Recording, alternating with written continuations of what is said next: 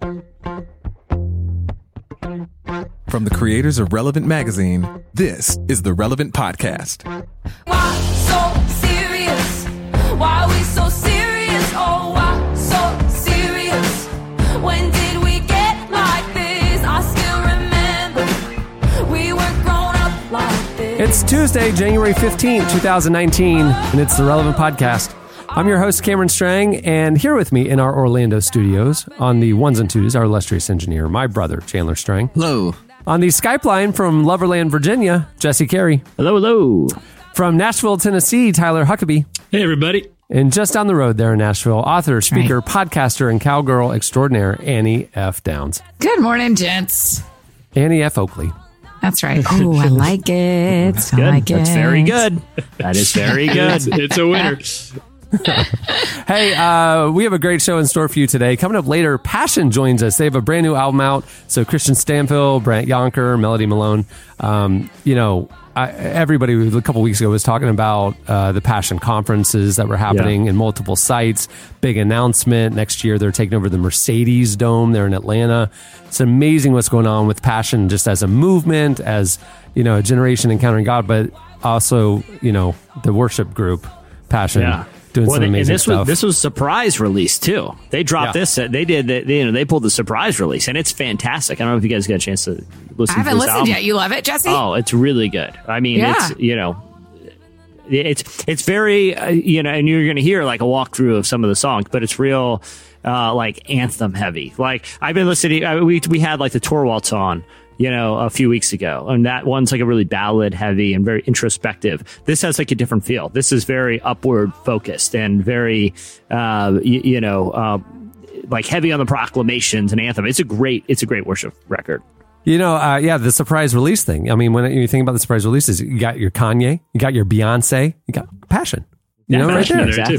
Yeah, I'm still into the surprise release. I feel like there hasn't been one in a while, but I kind of miss the like waking up in the morning and something like the sun's shining a little brighter, kids are running in the streets. Who's the dream, Huck? Who's man. You wake up in the morning. Man. You wake up in the morning, and there's a YouTube album on your phone. I mean, it's like that was like that was kind of the worst case scenario. But I don't know who I would want. I just like I felt like that was kind of the Beyonce's first surprise release was the beginning of the transition of her from like being a very big pop star to being an pop artist. Star. Yeah. Like that was I feel like that's where something switched in her legacy. But I don't know if anybody else has that cultural cachet to make that same sort of Pokemon evolution that she did. Pokemon evolution. Wow. Did you see this past week on Twitter that somebody took a picture of Beyonce at Target? Yeah. No. What happened in Beyonce's life to lead to? And like she is walking down an aisle in Target, no entourage, it's just her. She's walking down an aisle in the most Diana Ross type outfit you've ever seen in your life. Of course. It's really? Like, why are you wearing that to Target? If you're going to Target, you want to kind of be the celeb incognito, wear the ball cap. When Justin Timberlake, take a picture of his new book at Target, he looks like he doesn't want to be seen. Beyonce's at Target dressing like Diana Ross. She's like wanting to be seen, but why are you at Target? I don't think Beyonce plans to go to Target, though. I feel like this was a hiccup in the day's plans. Something's confusing about it because, like, was she buying groceries? No, that's what I'm saying. She was walking down an aisle that was like, I looked like maybe like the shampoos and all that stuff. Okay. That aisle. But this is the thing that I couldn't figure out. It's not celebrity unicorn sighting at Beyonce at Target. It's why was she there? Like, what was Beyonce in the car going, I need to pop into Target real quick? And to be fair, she's not dressed that bougie. She's just in a very beautiful jumpsuit. And Annie could show up in a Target in that same beautiful jumpsuit. So that's just a beautiful jumpsuit. Annie, if you're wearing that, you are going out on the town. You have a big old date in store. You underestimate how much I love a casual jumpsuit. But here's the thing. Doesn't Beyonce and Jay-Z, don't they have like an army of assistants that would happily run to Target? Yeah. And if they need a new picture frame for the Magnolia collection, they can send one of their numerous assistants to Target to fetch it for them. I've been in the home of a couple of people at a high wealth level, and these people, there are people tending to to the kitchen, to the cupboard. There's people tending to all the needs in the bathrooms and the bedrooms. There's no scenario where they're going to be like light, like we're running out of toilet paper and Beyonce's got to pop into Target. Right. Like the staff has taken care of that. You know what I mean? Like, that's what I'm saying. Like, and I wish I had a staff like that, because they would return from Target and I would call all the staff and I would open the bag and inspect each item in front of the person that bought it. And I would go, what do we have here? Eucalyptus Sunrise shampoo. And I would go and squirt it upside down in a big pile on the floor in front of everyone. And I said eucalyptus juniper, and then I say, clean it up, and I make a show of it in front of everyone. Watch him, everyone do Target now.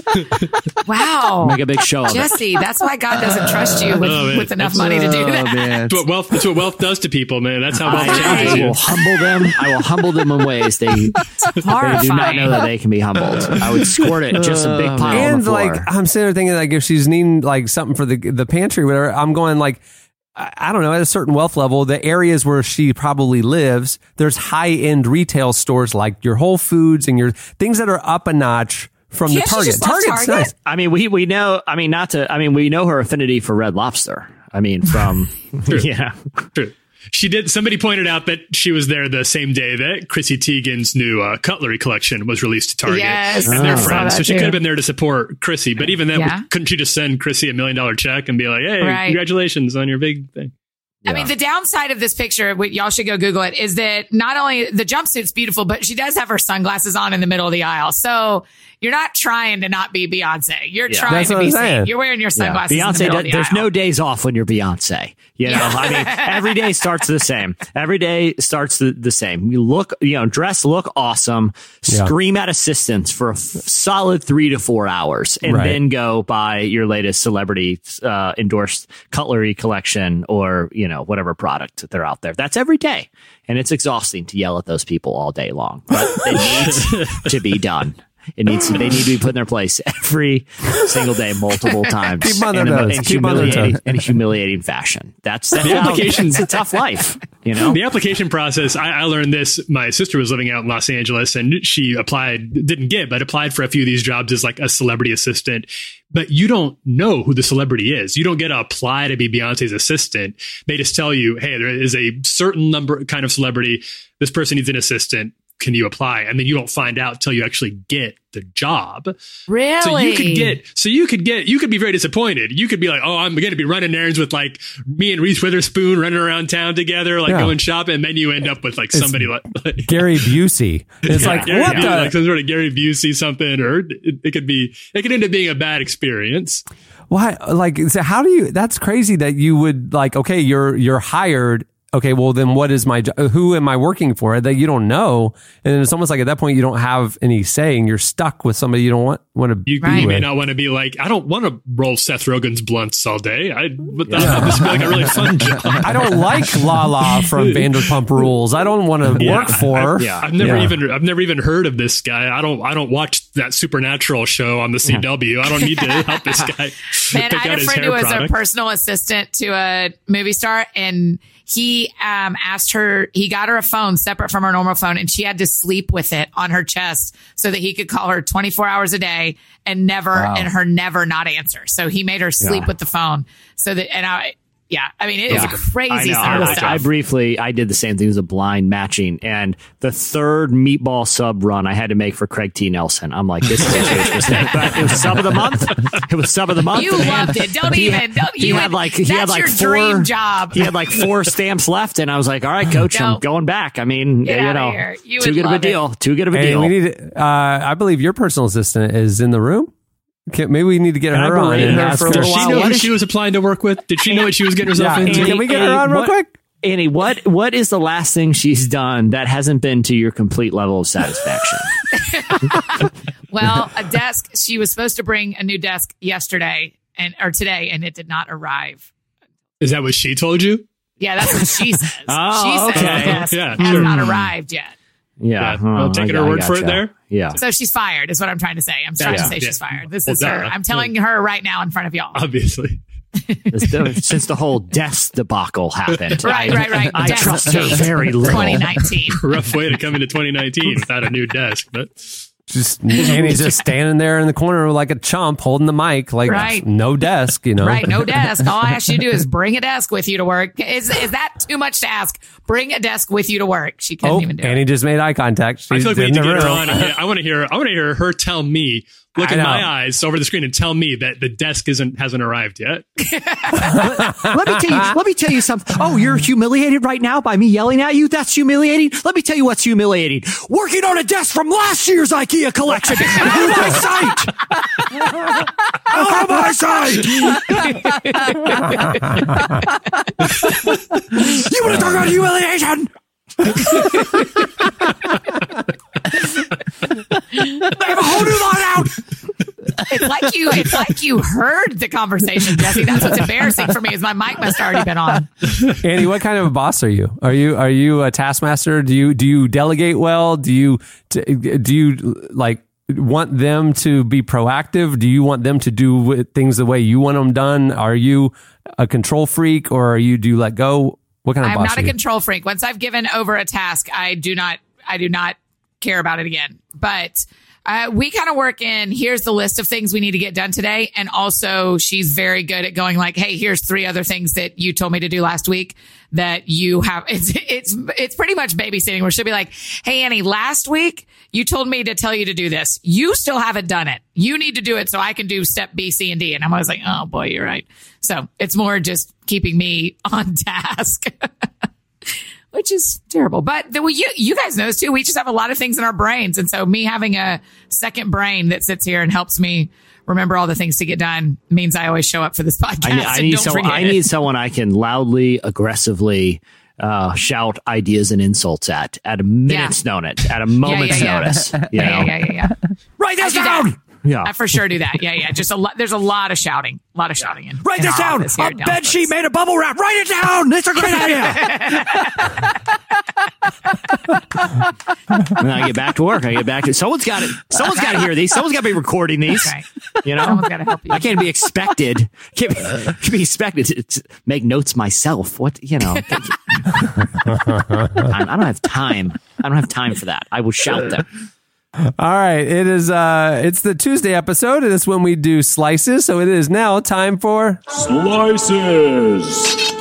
What do you have, Jesse? Okay, well, before we get into slices, I just want to wish you all a very happy and a very merry Super Wolf Blood Moon, which is happening later this week. Very exciting. So I hope you guys I are just taking. was dreaming you would bring this. This isn't even my slice. This isn't even my crazy. slice. I'm just I informing know it's just in everyone. your Say heart. the words It's again. different. A super wolf. Wolf blood moon. Blood moon. What That's does that just- even mean? What is it? It's like in a week and a half from today, Yeah, right? I mean, there's the a lot of 20th. prophecies going on. A lot of So, prophecies, I mean, yeah. It's in the Bible. It's a Trump thing. It's deep. I mean, you want to go down the Super Wolf Blood Moon rabbit hole. I mean, I just want to just say I've loved doing this podcast with you guys, and we've had a great run. But this is clearly the end. The Super Wolf Blood Moon is upon us. So What a Super Wolf Blood Moon actually is in the ancient days, when there was a war between the Dryads and the Wolf people.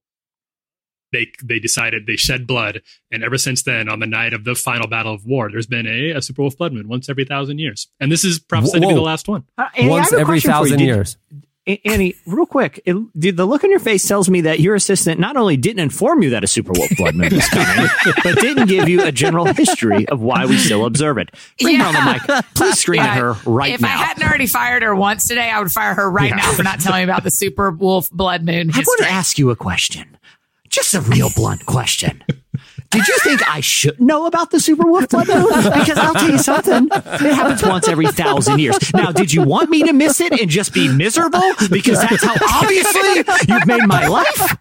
Or did you think that's something I already knew? 1,000 years. Out of my sight. Out of my sight. Give me coffee, too. From Starbucks. Hot one with extra foam. Right before the show, Chandler did get a press release from a Christian publishing company, and the headline was what? Will the real Antichrist please stand up? There you that go. was the title of the There you go. email. I mean, come on. Yeah, they're on the money. But Apparently, in a week and a half, he will. Yeah. Once every 1,000 years. The ancient lore, time was different back then. For the fairy folk, so it's different. You can't. did you just think I wouldn't be interested? I know what you thought. I'm busy during the super blood moon this year. I'll catch it next 1,000 years. Is that what you were thinking? Out of my sight, give me a coffee. God help me if there's no foam. I'm booked. I'm booked during the super wolf blood moon. Oh, okay. You keep my appointments. Yeah, that's fine. I'll just catch it next 1,000 years. Yeah, I heard that the 30, 18, 19 super wolf blood moon is going to be great. Thanks for that. Thanks out of my face. Wow. Yeah, so anyway, that's not even my slice. Okay, Jesse, you're a great boss. I can tell. You're a great boss. It's tough but fair. Tough but my fair. my one thing in my career running Relevant that I'm trying to do with Jesse is to make sure he's always in a position where he will not have an assistant. That's the one thing that I'm trying to do. It would literally be like that episode. It would be the Kramerica episode of Seinfeld where, I just have some guy just trying to make my harebrained ideas a reality. And I'm just constantly checking on him and telling him how poorly he's doing at it. Darren. And when Darren ends up in trouble with the law, I've never met him before. Officers take him away. I'm actually looking for a restraining order from this gentleman who claims he's my sister. Okay. So ever since the 1980s, Gallup has done a really interesting poll with the American public, and they rank, how would you rate the honesty and ethical standards of people in different fields? And they wanted to find out who was the most trustworthy and what professions did Americans find the least trustworthy. So this year, one of the professions was actually at a record low for trustworthiness. At one point, almost 2/3 of Americans called this profession trustworthy. Now, not even 40% consider them trustworthy. Oh, wow. So first, two questions. Tyler, you are exempt from this because you helped us put together a piece for the website. So first off, what do you think the most trustworthy profession is? Cameron and Annie, real quick, rapid fire answers. Most trustworthy profession. Doctor. Close. That's number 2. You only got one chance to beat me, Cameron. Most trusted profession. Teacher. That's actually close. Number 4 is a high school teacher. I win. Number one, it's in the medical field. Nurses. People trust nurses more than doctors, which it kind of makes sense when you have the nurse in there. That's when you're asking for the real scoop. The doctor, doctor kind of gives you the business and leaves. They're busy. The nurse, you're like, so what he was saying there was, I get that. Yeah. So what profession do you feel like is now at a record low and is just below in the under 40%, just below funeral directors and how untrustworthy they are? It's a record low. Any guesses? Politicians? No, they're far lower, but they're consistently low. But this was a particularly bad year for another profession. Cameron, do you have a guess? I'm assuming a religion beat, so pastors. Yes. It's the clergy. That's pastors. Terrible. Yeah, they're at an all-time low in how much people trust them. Gallup, there's some bit of speculation as to what would cause people to, now. So just for context, the people that are just under pastors right now in untrustworthiness, the 2 below them are journalists and building contractors. So that gives you Did you say that funeral directors are right above? Yeah. Why do people not trust funeral directors? Well, I think that's an experience that my family has had with a lot of surprise fees and I would say the shadiness of pricing and why is a coffin $10,000 and why is basic services you're getting overcharged and that kind of stuff and you're taking advantage of grieving families in a time of emotional vulnerability. Yeah, that episode of Friday Night Lights where Matt's trying to put together his dad's funeral and he finds out that there's all this stuff he's expected of. Very emotional episode. It's hard to watch. Yeah. But anyway, so there's some speculation. Obviously, there's the scandals in the Catholic Church that has led to a lot of continued mistrust among people in professional ministry that are in high profile positions. But also, in recent years, there's been a political alignment with people in ministry that it seems to be getting more and more polarizing, and people really question whether that people in ministry are telling them the authentic truth of what they believe and what the Bible says, or whether this has some sort of political agenda to it. So yeah, it's the lowest year ever for pastors. The lowest. Do you see it? Do you correlate it that it's with a lot of evangelical pastors with national platforms, aligning so hard to one political ideology? Do you think it's that distrust? Well, it's been on a steady decline since 2002, but it's never been this low. So it's not like a 1 year. No, but it's never been this low. It's kind of been back and forth, but it started in 2002. But I mean, I certainly think when you have, just to speak bluntly, we had a piece on the site, about. It was Jerry Falwell Jr. did an interview with the Washington Post, and he retweeted the post and said, thanks for getting me right. Thanks for not editing this interview in a way that would make me. He literally thanked the Washington Post. And one of the quotes he had was, when talking about his reasons for supporting the current president was because, in his mind, it would increase wealth. And he had a line in there that was like, poor people have never given anything to charity, or at least not anything of substance, not anything very important, which is literally the exact opposite of what Jesus taught. Like literally the story of the widow's mite was the woman who gave 2 cents gave more than everyone else. Her gift means more because she gave out of need, out of poverty. And when you have pastors willing to distort the basic message of the gospel to fit a political agenda, I definitely think that affects the overall trustworthiness. I don't think it's like a big coincidence that political alignment has hurt the trustworthiness objectively. You can look at numbers and see that. Has hurt and not helped their credibility.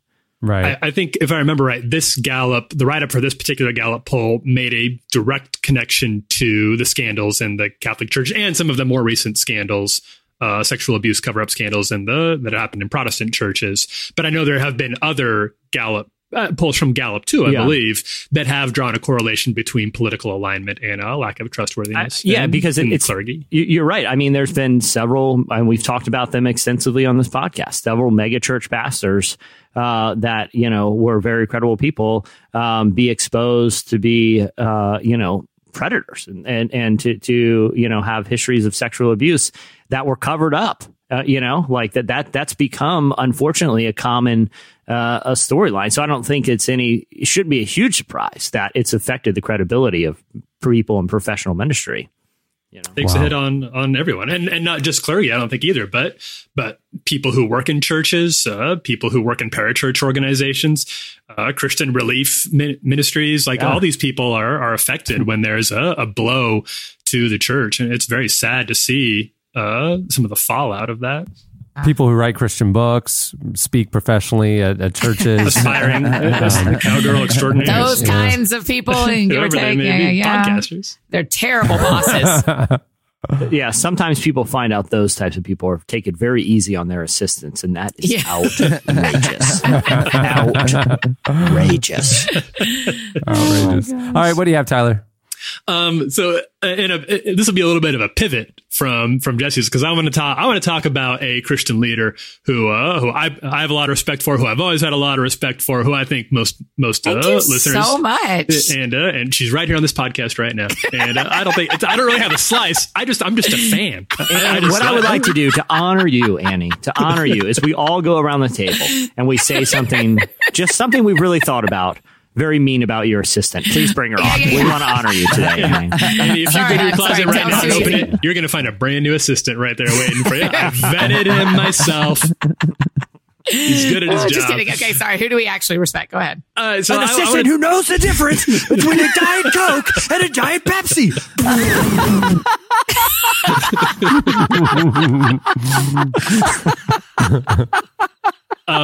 So I was actually going to bring up Beth Moore, author, tweeter, somebody who spent I feel like, and we've talked about this maybe on this podcast already, how she's kind of had a resurgence in her and maybe her just like being in the spotlight. She's had a big profile in The Atlantic a couple weeks ago about her. She's been a little more outspoken on social media. Maybe she's made some enemies. She's spoken with us here at Relevant about how it's cost her some people, some customers, people who buy her books. But she also says it's brought in some new ones.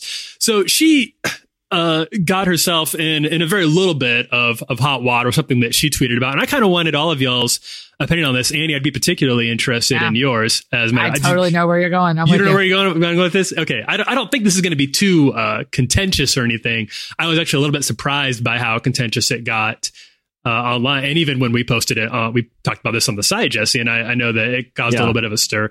Yeah. So I'll read her. It was 3 tweets. I'll read them. She said this: spending time with God and spending time with the Bible are not the same thing. The Bible is the word of God, crucial to knowing him, but it's not God. We can study our Bibles till the second coming and leave God completely out of it. We can grow in facts and never grow a whit in faith. Do not be deceived. People who study the scriptures constantly are continually mean-spirited, rude, slanderous, and aside their religious rhetoric, bereft of outward evidences of the Holy Spirit, are having Bible study without God. He affects us. You can take that to the bank. I will emphasize once more that my point is not studying scripture less. I am a proponent of daily Bible study. It's my practice, my life work, and my delight. My point is that we need God in our study of his word. I'm just saying don't leave Jesus out of Bible study. Yeah, it's a hot take. It's a hot take. I mean, anyone who's waded into a theological discussion, with someone who's like fashions themselves like a master of apologetics, right? It's not hard to see that get mean, or to see that get real. People use scripture to, inject venom into someone instead of inject life. Like, I don't feel like her observation there that, look, it's totally possible to read and know scripture with the motivations being, I'm going to use it as a weapon, as opposed to approaching it humbly, which is, I think, what she is a proponent of, is to try to be a reliant on the Holy Spirit and approach scripture with the humility that, look, maybe God, you're going to show me something I don't already know, and that doesn't confirm my existing biases. Yeah, I feel like that's a totally fair, observation. Annie, what are your thoughts? Yeah, scripture says that true worshipers will worship in spirit and in truth, right? And I think that's what she's saying is don't be all one or the other. The experience of both God in his presence and the Holy Spirit and the experience of studying scripture need to go hand in hand. Mm-hmm. And if anyone is the expert on this in our world, it is Beth Moore. There's no one who's written more studies. There's no one who is more widely, especially for Christian women, there's no one who is being, her resources are being used more widely than Beth Moore. So for her to say, hey, don't just study the scripture and not actually have experiences with the Lord separate, or, then people will listen to her for that. Because if she said, you need to study scripture no matter what, even if you don't connect it with actually with God, then, that would make sense because that would sell books, right? But she is just not about selling books right now. Yeah. She is not about getting more resources out. She is about making sure people know what is true and real. And I could not be a bigger fan of her. Yeah. I could see why people would, I can see where people would come from in their disagreement. I would disagree with them, but I understand that there's certain lines of theological thought that would get very antsy about saying spending time with the word is not the exact same thing as spending time with God. What I was surprised by was the vehemence and honestly, the spitefulness. I kind of, because were you surprised? Because who is meaner on the internet than Christians? Because she's Beth Moore. She has built up a lifetime since before I was born. This woman has been building a long, very credible legacy of being as she's read the Bible as much as anybody alive in the world right now. Yeah. I would put money down on that. And for people to come out and not just say I disagree, but to accuse her of some very petty and mean-spirited accusations that I don't need to give credit to here on this podcast. But it's very sad. And I would say it proves her point entirely. Yeah, that's right. That's right. And I actually just had this conversation with a friend here in town where she was invited to do an event and did the event and just got chewed up by Christians on Twitter and Instagram. And then I got invited to the event this year, and we were talking back and forth, and she was like, here's all the reasons I love doing it. Are you willing to... What type of an event? What type of an event? I mean, don't say it, but you can't say like what... Yeah, I mean, it's an event with a lot of different kind of people there. Okay. All right, gotcha. So her going there caused a lot of stir. And so... Because it's seen as an endorsement of various streams, which some people would not be considered to be orthodox. 100%. And so then she literally sent me screenshots. She was like, look at this is the kind of stuff people said to me in my DMs. This is the kind of stuff people tweeted at me. And she was like, I mean, if you're willing to hear all that about you, then you should say yes to this. And I thought, she is talking about Christians. That is Christians who are saying that to her. What in the world is going on? These are not people who are these are people who could sit by you at church and would never say that stuff to your face. They would hug you at church and sit by you at church and be so nice at church and then get on their Instagram and say terrible stuff about you to you and to other people. And it makes me furious, clearly. But so, yeah, Beth Moore is right. Christians are terrible on the internet, especially the ones who so vehemently disagree on something like what she's talking about. Why do you feel, why are Christians? I mean, I get the whole thing is like you have to agree. It seems like Christians in particular struggle with like, I am completely right. And if you don't agree with me about everything that I believe, then you're completely wrong. Yeah, that's right. Like, why? But why is that? So one of the things Beth Moore teaches, let's keep going down the Beth Moore track. One of the things she teaches that has really impacted me is the idea that there are spine things and there are rib things. There are things in our faith that are the backbone, and Jesus is the backbone. Like he is the way, the truth, the life. He is the backbone, and a bunch of other topics are just ribs, right? Like the one we have to agree on is the backbone, and the rib ones are important because they protect your organs, but you don't have to all agree on them. And that has been really good for me when I disagree with someone to go, okay, is this a backbone thing or a rib thing? Is this like the yes that has to be a yes, or is it something that we could disagree on and still all be neighbors in heaven? Right. And I think Christians too, they have a reputation for punching down a lot. Like it's one thing when it's someone like, I mean, we're just talking about Jerry Falwell Jr. and something that he needs to be held accountable for saying, but he's the president of the world's largest Christian university. You know, like he has a position of influence, and with that comes accountability. There's a difference between the thoughtful exchange of ideas that can, you know, wade into criticism to being looking for opportunities to punch down on someone who's like, just some random person in a comment thread, or, you know, so it's just someone who, you know, doesn't have like a huge platform that may have, you know, made a mistake publicly that it's really easy to publicly shame. You know, I feel like Christians have developed a reputation for punching down, especially when it comes to vulnerable communities, to, you know, victims of injustice that don't have a platform. It's, I mean, for decades, that's been the thing. It's not just like, look, if there's if there's someone who's a public intellectual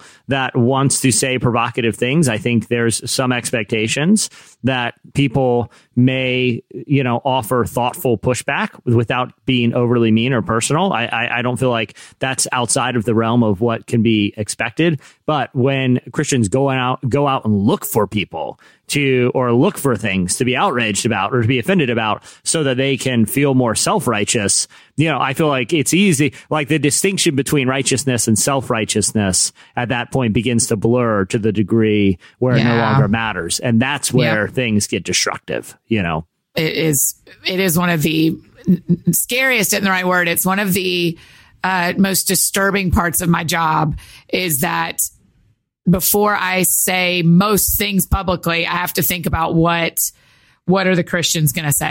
and that's very telling. It is infuriating. I grew up in the charismatic world, you know, and I went to a fundamentalist Baptist high school, like Bob Jones University, anti-charismatic, right? And it was like I learned a lot in Bible class and stuff, and I realized, like, you know, the Baptist kids, like, or that denomination really emphasized like a depth of teaching and Bible study and stuff that the charismatic world didn't. It was more focused on experience, you know, and spiritual encounter and all that. And it was just like, I don't know, maybe there was something in me like at a young age that just I realized kind of like, well, there's areas of disagreement theologically between these two denominations or these two streams, but like there's a lot of agreement about Jesus and scripture and things like that. And it's like, why can't we build on that versus like, you know, being scared of people who see the world differently than you or the other, you know, and like kind of lobbing grenades at them. We didn't have social media back then, you know, I'm wondering, but like I kind of just like grew up, and then I went to a crazy charismatic university, Oral Roberts University, and then I moved to Nashville, which is Southern Baptist, and I just realized like every stream feels like they have it all figured out.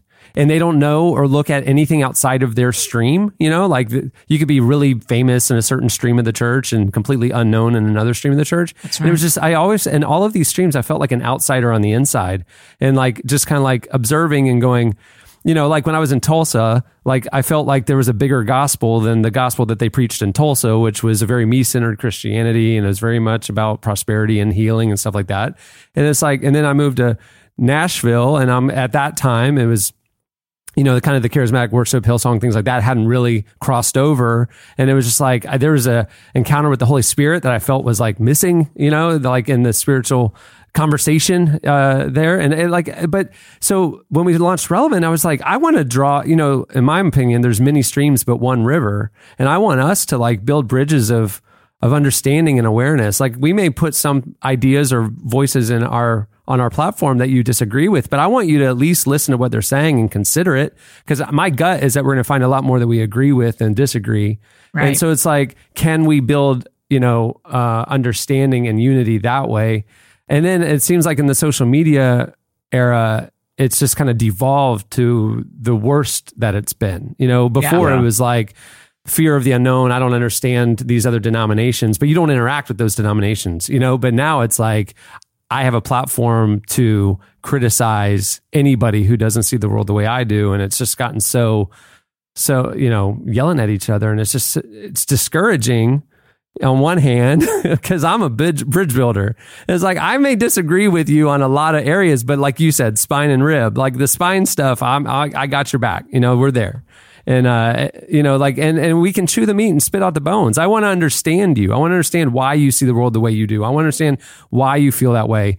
And then I can agree or disagree, but that doesn't affect me. You know, hopefully I grow as a person because of being open to these other ideas or And I would even say that's a place where I've really started to miss the art of, and I think our culture is missing the art of debate, which used to be such a robust field that people would be, and it wasn't people yelling at each other or calling each other names, but it was people with substantive ideas that were different, and they would go on stage and they would trade ideas back and forth, and it would be an argument, but it would be an argument based in mutual respect and ideas that both had merits, and they would try to suss them out, and people would go watch them to figure out how they thought, because they wanted to see two people who both knew a lot about their respective fields. I was watching an old video of James Baldwin, the very famous author and civil rights leader, and William F. Buckley.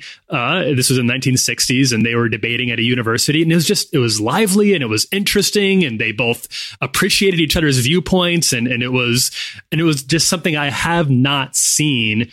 It can't happen on social media, but I don't see it in our politics. I certainly don't see it in our faith and our like faith outworking here in America. Right. And I would hope that there's some way to rebuild that place where we can see ideas pitted against each other in a way that is actually powerful and based in charity towards each other. And to come away feeling like you know more about both sides and have seen them tested against each other. Yeah, but you know, the sad thing when it comes to Christians, it's not like a totally, like you were saying, Cameron, like social media, as it does with a lot of things, you know, accelerates things and accelerates and causes the worst of human nature to flourish in unpredictable ways. But it's not a new, you know, you look at Peter and Paul, right? They had the same thing. They could no longer be around each other because they had a theological disagreement. And they're like, all right, you go over there, I'll go over here. And that's, see you, man. You know, like this is something that, you know, Christians have been dealing with literally since the very beginning. That, you know, there's disagreements among believers about things that in a lot of cases ultimately end up being relatively trivial. And it's, you know, mitigating those and recognizing them is important because it's something that's affected the church, like I said, since the very beginning. Bring your assistant in. I'll scream at her for a minute to transition. All right, what do you have, Annie? Well, A, I love that conversation and I want us to have that a lot. B, I have a slice about a Russian robot, which just sounds so stupid now compared to what both of y'all brought. This is the breath of fresh water. These two words are in the zeitgeist right now. This smart. Is very cowgirl extraordinaire of me to bring a slice about a Russian robot, but here we go. AI is a big deal. Russia's obviously in the headlines a lot these days. This is going to put us on the map. Right. We're this just is the one that's going to change everything. Slice on, everybody. So this is as refreshing to me as a well-timed personal insult to a lowly assistant. Bring your slice, Annie. Bring your slice. Give us life. Build us. So, on the Russian television station Rossiya 24, it's a news channel, they showed this footage of Boris, who is a dancing and singing robot that was at a, right? Isn't that what an American would name a Russian robot? It blows my mind. I think you're onto something. It was at a technology forum for students. And they were saying, look, this is the first full body robot that acts like a human that has ever been created. Boris is the first one, and we're showing you students. And it can walk around. What is it doing? I'm going to tell you, he walks around, he dances. Yes, he can do. Okay. Yeah, he's pretty good at dancing, and he talks. Lights flash on his mask. There's lights that flash all these different colors. And he said, I'm good at math. And now I want to study art and musical composition. And then he starts dancing. And this whole thing is being videoed, which Boris is how is kind of shown. A Renaissance robot. He has Boris many. Has a lot of skills. Boris. Does he end it by, he goes, the only skill I do not have is how to love. And everyone goes, oh, Boris, we love you. Boris. No. And in fact, what ended up happening is people started going man, he's actually a really good dancer. That's a surprisingly good dancing that Boris is doing. But I hate to break it to you and to Russia, to the entire world. Actually, what some of the images revealed and caught is it was a human inside of a robot outfit. Russia was trying to trick every student into believing they had created an actual robot that operates like a human. Instead, it was a human inside of a robot costume. There was a gap between the bodysuit and the headpiece, and the kids were able to see. I do respect it. I do. Because that's hilarious. Boris the robot is actually Boris the Russian in a robot suit. I'm sure anyone is, in business or advertising has heard the phrase "perception is reality." If those kids believe Russia has a dancing, hilarious robot that can do math and read poems or whatever, then they do have a robot that can do that. And like I said, perception is reality. Who cares if it was real or not, Annie? You just threw a cold bucket of ice water on Boris. You treated him as I treat assistants. Rossiya 24, the TV station, did it first. I'm telling you the truth. That's all I'm telling you. I think I've said this about some other cons we've discussed on here, but what's more impressive, a singing, dancing robot, or the amount of effort and ingenuity it goes into convincing everybody around you that he's built a singing, dancing robot? They're both incredible feats of creativity. I don't know if you're a news station, if it's Good Morning America, it's hey, there's a brand new tech company. They have a robot you got to see.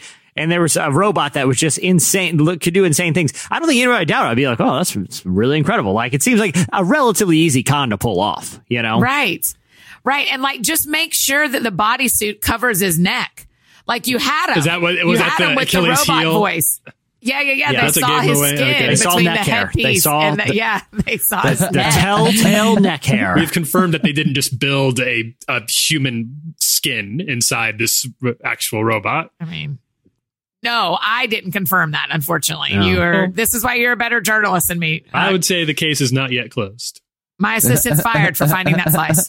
Is this the new one that I just got you? Already out the door? Well, already out the door. Annie, obviously. Gig economy. Obviously. And also, everybody who's ever listened to the show knows that I have the struggle bus of finding the right slice, so they know it's I me. liked it. But I still think I feel like I'm getting way better at it. I think your assistant did a good job, but I think you need to send her a message by firing her right now. You don't want to. She did one task very well. Now she's acting all out the door. See you later. You don't want to get lazy. You just did your job a little too well, and that makes me suspicious. Clean out your desk and get out of here. Get out of my face. Get out of my side. Clean out your desk. You didn't even bring it. Playing on what desk? Exactly. What desk? Exactly.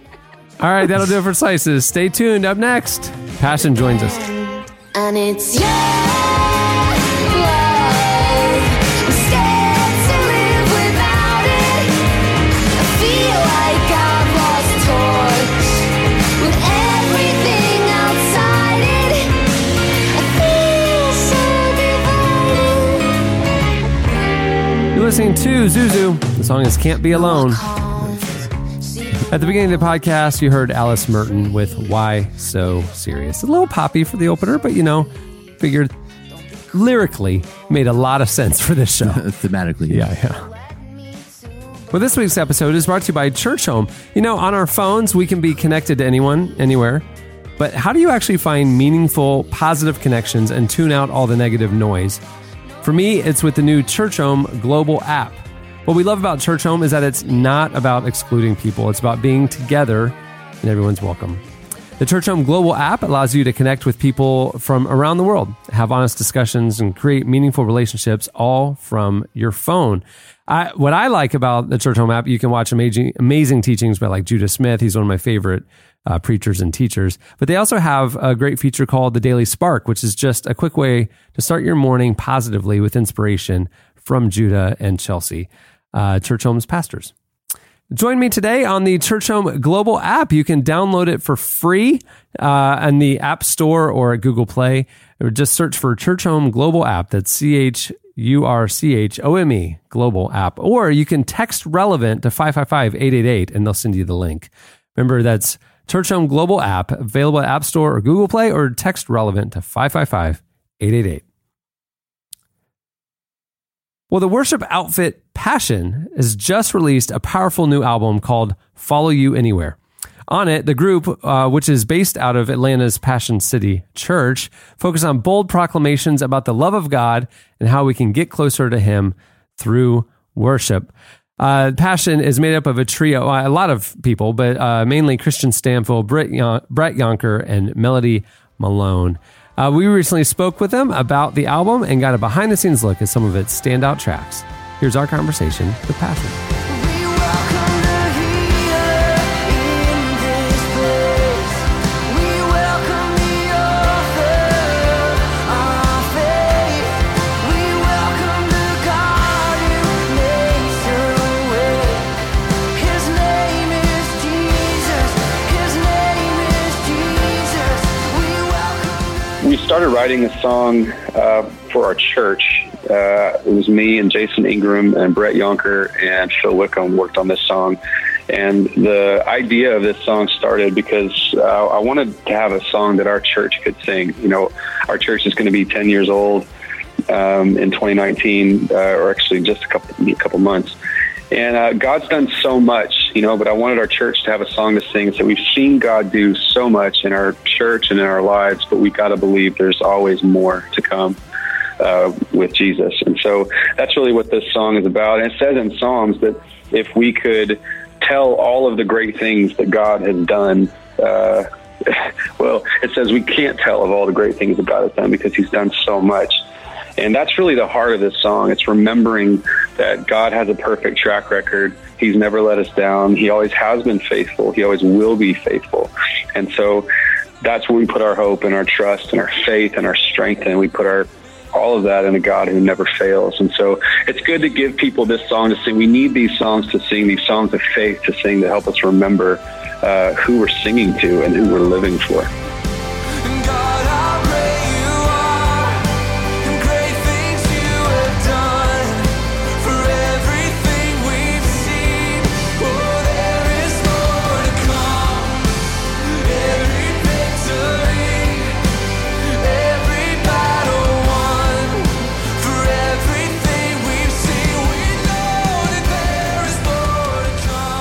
For us, writing songs about the cross and about the resurrection, it's so important to us because that's where worship hinges on that moment. That's the crux of our worship. If there is no cross and death, Jesus doesn't die on the cross, and if He doesn't raise from the dead, then we really don't have anything to sing about. And so we always want to take people to the cross and say, this is This is where worship emanates out from, is the cross of Jesus. And the chorus, I love it because this song takes all of the attention and the focus off of us, and it just puts it on Jesus. And the chorus just essentially says, look at him. Look at what he's done. Look at the redemption that he's won for us. Worship him. Sing endless hallelujahs to his name because he alone is worthy of it. And so for us, we're always gonna fight to have these kinds of songs on a passion project because the cross is where it all happens.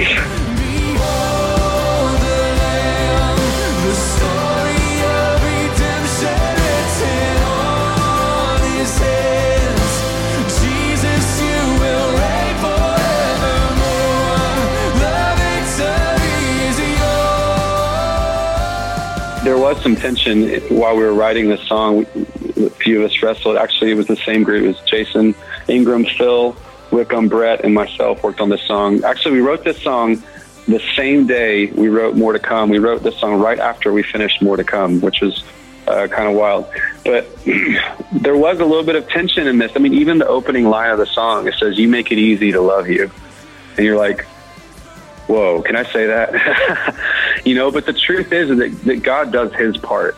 God does his part to make it easy for us to love him and trust him. I mean, going back to what I was saying before, he has a perfect track record. He is faithful. That's his story. He makes a promise, he keeps it. So he makes it easy for us to let. We struggle with letting go. We struggle with the surrender, and we wrestle with it. And that's okay.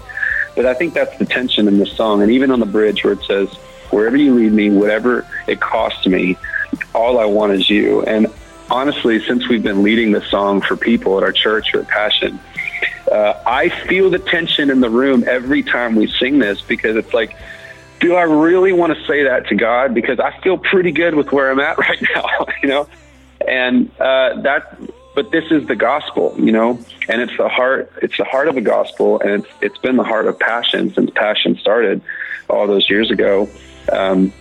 The gospel is moving forward, and it moves out through us. And Jesus said, go out, go here, there, go everywhere, and take the story of the cross and the story of redemption and the story of mercy to people. And that's what we've leveraged our lives for. That's what we've said yes to. And so that's also why we wanted to call the record Follow You Anywhere, because we feel like it really embodies not just Passion, but the message of Jesus.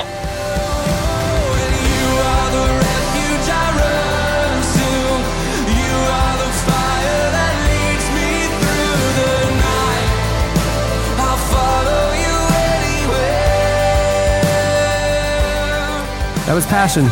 Be sure to check out their new album. It's called Follow You Anywhere. It's out now. And I tell them I'm not on, and I keep to myself with no one else.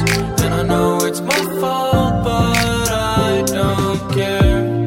And I keep to myself, who are you to pretend? And I know it's my fault, it'll never end. At Lifesong for Orphans, we believe the church is the solution to caring for orphans. Through holistic, Christ-centered education and care to vulnerable children in developing countries, as well as adoption financial assistance to Christian families in the U.S., Lifesong invites you to join in living out God's call to care for orphans. Lifesong serves adopted families and churches at zero cost, and 100% of the donations go directly to helping children in need.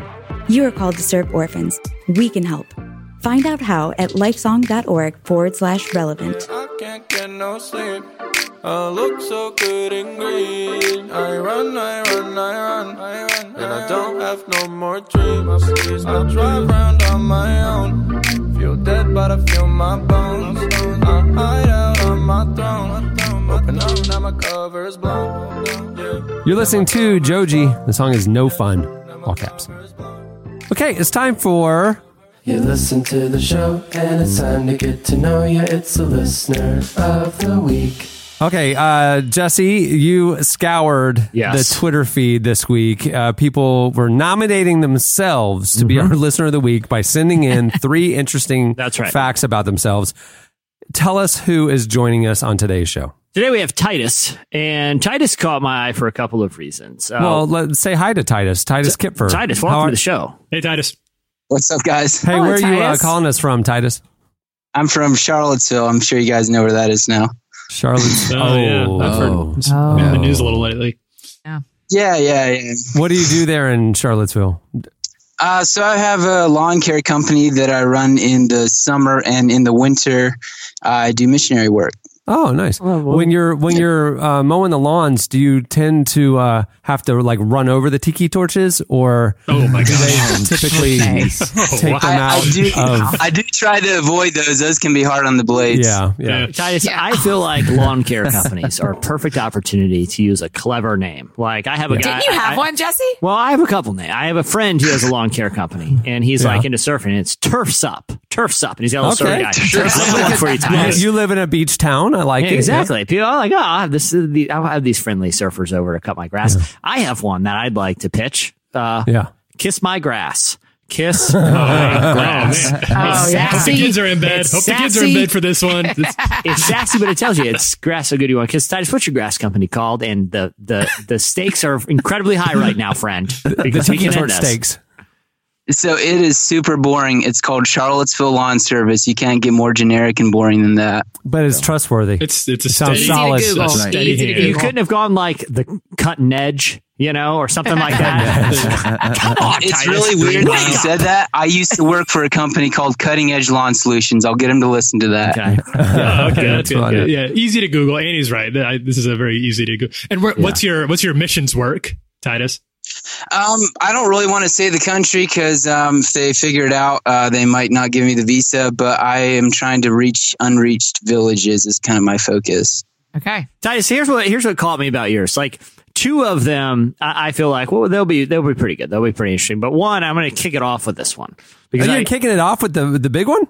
Okay, let's back it. Let's let you get warmed up for a second. Why don't we just go in the order that he gave them to us? Okay, because I like the first one. That one's really caught my. Okay, Titus. Okay, so I almost got arrested for leaving misunderstood artwork in a restaurant. Do tell. Yeah. Okay. So this is great. I'll try to put the artwork up on Twitter later. So I was in this little country diner, drinking coffee and reading and doing some doodling, right? And I don't know. I was kind of in a weird stage in my life, and I wanted to eat pizza instead of ordering some off the menu. So I left the restaurant. I think I was trying to save money or something. Left the restaurant, went to a gas station nearby to get some pizza, and gas station Yes. You've made some poor decisions in your life. Yeah. Yeah. My other poor decision was I left some doodling on the table, and what it was supposed to be spiritually understood, but the carnal waitresses took it a little too literally. It was the armies of God were attacking the armies of the enemy, so they were like shooting at them with guns and stuff. And my caption was, "We're on the offense, not the defense." And so I was walking back to the restaurant. It's like we're fighting spiritual warfare, right? I was walking back to the restaurant, and this cop pulls up, and he's like, were you at Inwood Restaurant? And I was like, yeah. And he's like, did you leave some stuff there? And suddenly it all clicked in my mind what happened.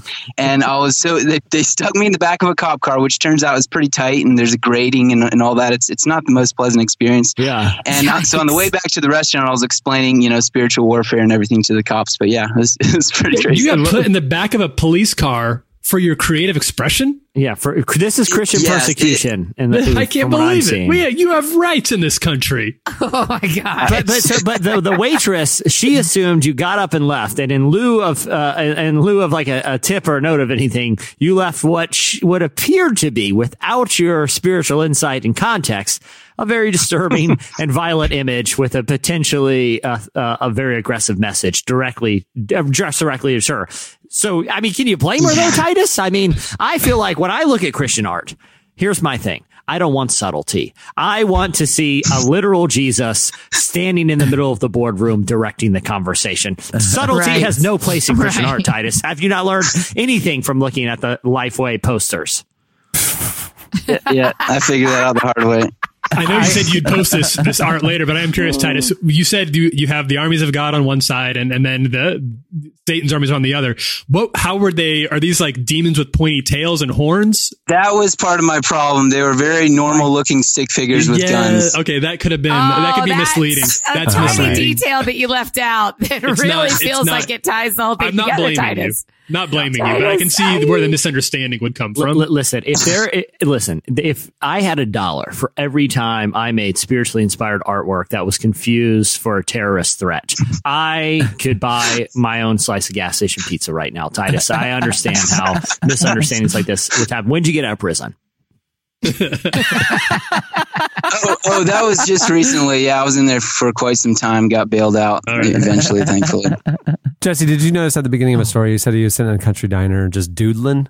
Yeah. In my head, I thought that'd be a good word for like just sitting around doing dude stuff, you know? Yeah. Just doodling. Just doodling. So me and my buds just doodling this afternoon. Cars. Y'all are just talking doodling. about cars, hacky sack, frisbee, just Gonna go doodling. catch the Next big time game. you are getting some hot tub hot takes, you're just doodling. Yeah, talking about the latest thing that happened to Sportsman. It's just doodling. Doodling. Just doodling. We need to coin it. Hey, okay, number 2, second fact. I camped in the midst of hyenas and lions. Nope. Yeah, so my parents were missionaries in Kenya, Africa. So I grew up in Kenya, and they were Amish Mennonite missionaries, by the way. So thanks for making fun of my tribe a couple weeks back there. You never heard it though, Titus. That's fair game if they're spiritually not allowed to listen. You're not super Amish anymore, Titus. Yeah, what happened? By the way, I'm curious, Titus. Burying the story here. But you grew up Amish Mennonite, yet you're calling into a podcast on Skype right now. Did you do the thing where you get to go away and experience technology and then re-embrace it? How did that work? How are you using technology right now? The Rumspringa thing? No, so Amish Mennonites, it's called the Beachy Conference. It's basically Amish who wanted to drive cars a while back, and so they started their own little split, and they're actually a lot more modern than traditional Amish. Look at the slippery slope. One day you're driving cars, next thing you're calling in a podcast on a mobile device over Skype. Look how far look how far the cars have taken you, Titus. It is definitely the slippery slopes of apostasy. Wow. So anyways, we were growing up I grew up in Kenya, and we would go camping in this place called Nakuru Park, where it was like a game reserve, where you go on your safaris and stuff. And so, we pitch our tent right in the midst of the hyenas and lions. I remember laying in my sleeping bag, listening to hyenas barking and realizing that there was just a pretty thin, piece of canvas between me and some hungry lions who might want a snack. So, that was pretty intense. That's wild. That is wild. You weren't intense. I see what you did there, Titus. Yeah. So you see, you can come up with a great pun like that was an intense situation, and yet you don't even have a clever name for your grass company, Titus. I think your priorities are off here, friend. Okay. Third fact. Here we go. I started an alliance, capital A. I started an alliance when I was a kid and tried to annex other kids under the threat of water violence. Do tell. Okay. I'm sure you guys have had water battles before, but this was a whole new level. We would have more like water wars that were based on, getting revenge on your enemy. So we grew up in this little small missionary compound where our houses were right next to each other, and we we're pretty cooped up when we were kids, so we'd always hang out and get into crazy stuff. And so basically, to try to keep from being taken advantage of, I formed an alliance of kids. We were all on the same side, and to protect each other if people would try to ambush us with buckets of water. And I would try to force other kids to join the alliance. And if there was a libertarian free spirit type kid who didn't want to join, we would declare war on him. And he's walking home from school or whatever, and you run out of the bushes with a bucket of water and soak him. So that's how that went. Oh my gosh. Well, that sounds like a very constructive thing to do. Kid. Yeah, I can see where your heart for missions comes in there, Titus. Before you go, man, I got one more name I want to pitch to you. It's not too late to change it, and it would be very honoring to this experience, this life-altering experience you had with talking to us, if you change your lawn company to Mo Money. Mo Money, and it's MOW. No. But if you Mo Money is Mo problems. He don't want to go to imply problems. No, he's making Mo money through mowing. It's mowing. It's people don't want to overpay for lawn care. Can we call it No Mo Problems? Can you call no-mo problems? No, because then you're not mowing. You guys are butchering the pun here. It's more money because he's making money from mowing. It's like no-mo problems is good. There's something in no-mo problems.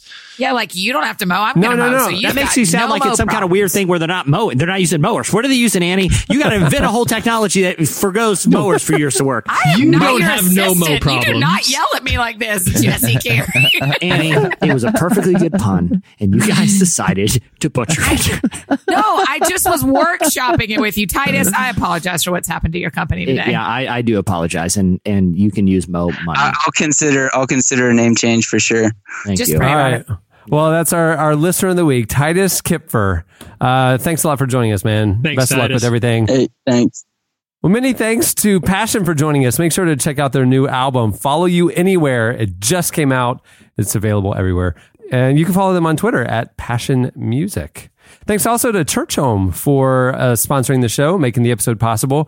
Remember, you can download the free Church Home global app. It's available at the App Store or Google Play, or text RELEVANT to 555-888.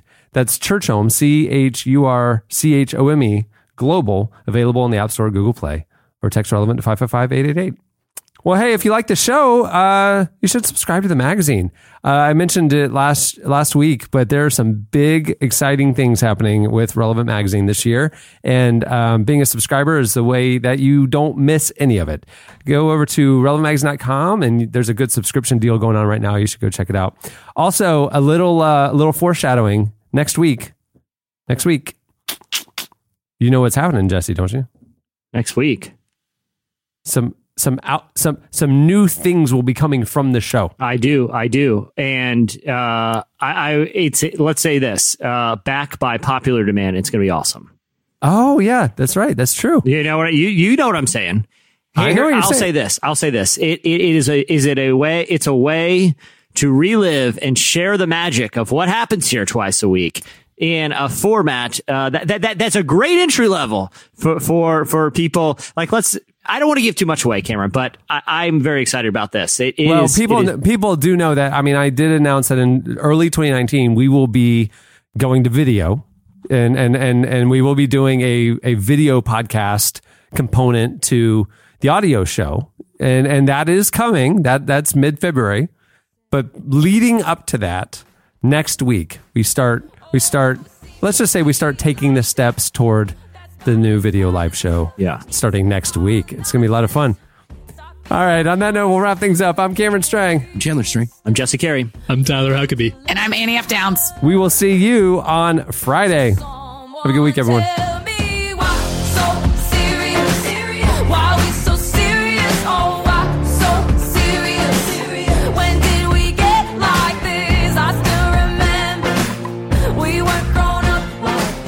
Thank you for listening to the Relevant Podcast.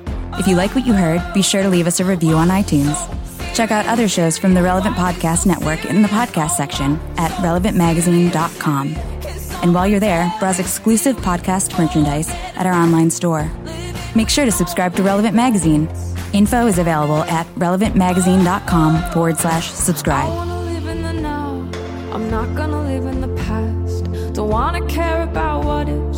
Cause what if those things don't last? And I wanna live with no regrets. I wanna live in the now. I'm not gonna live in the past. Don't wanna care about what ifs. Cause what if those things don't. And then I say, clean it up! And I make a show of it in front of everyone. Watch him! Everyone! Relevant Podcast Network.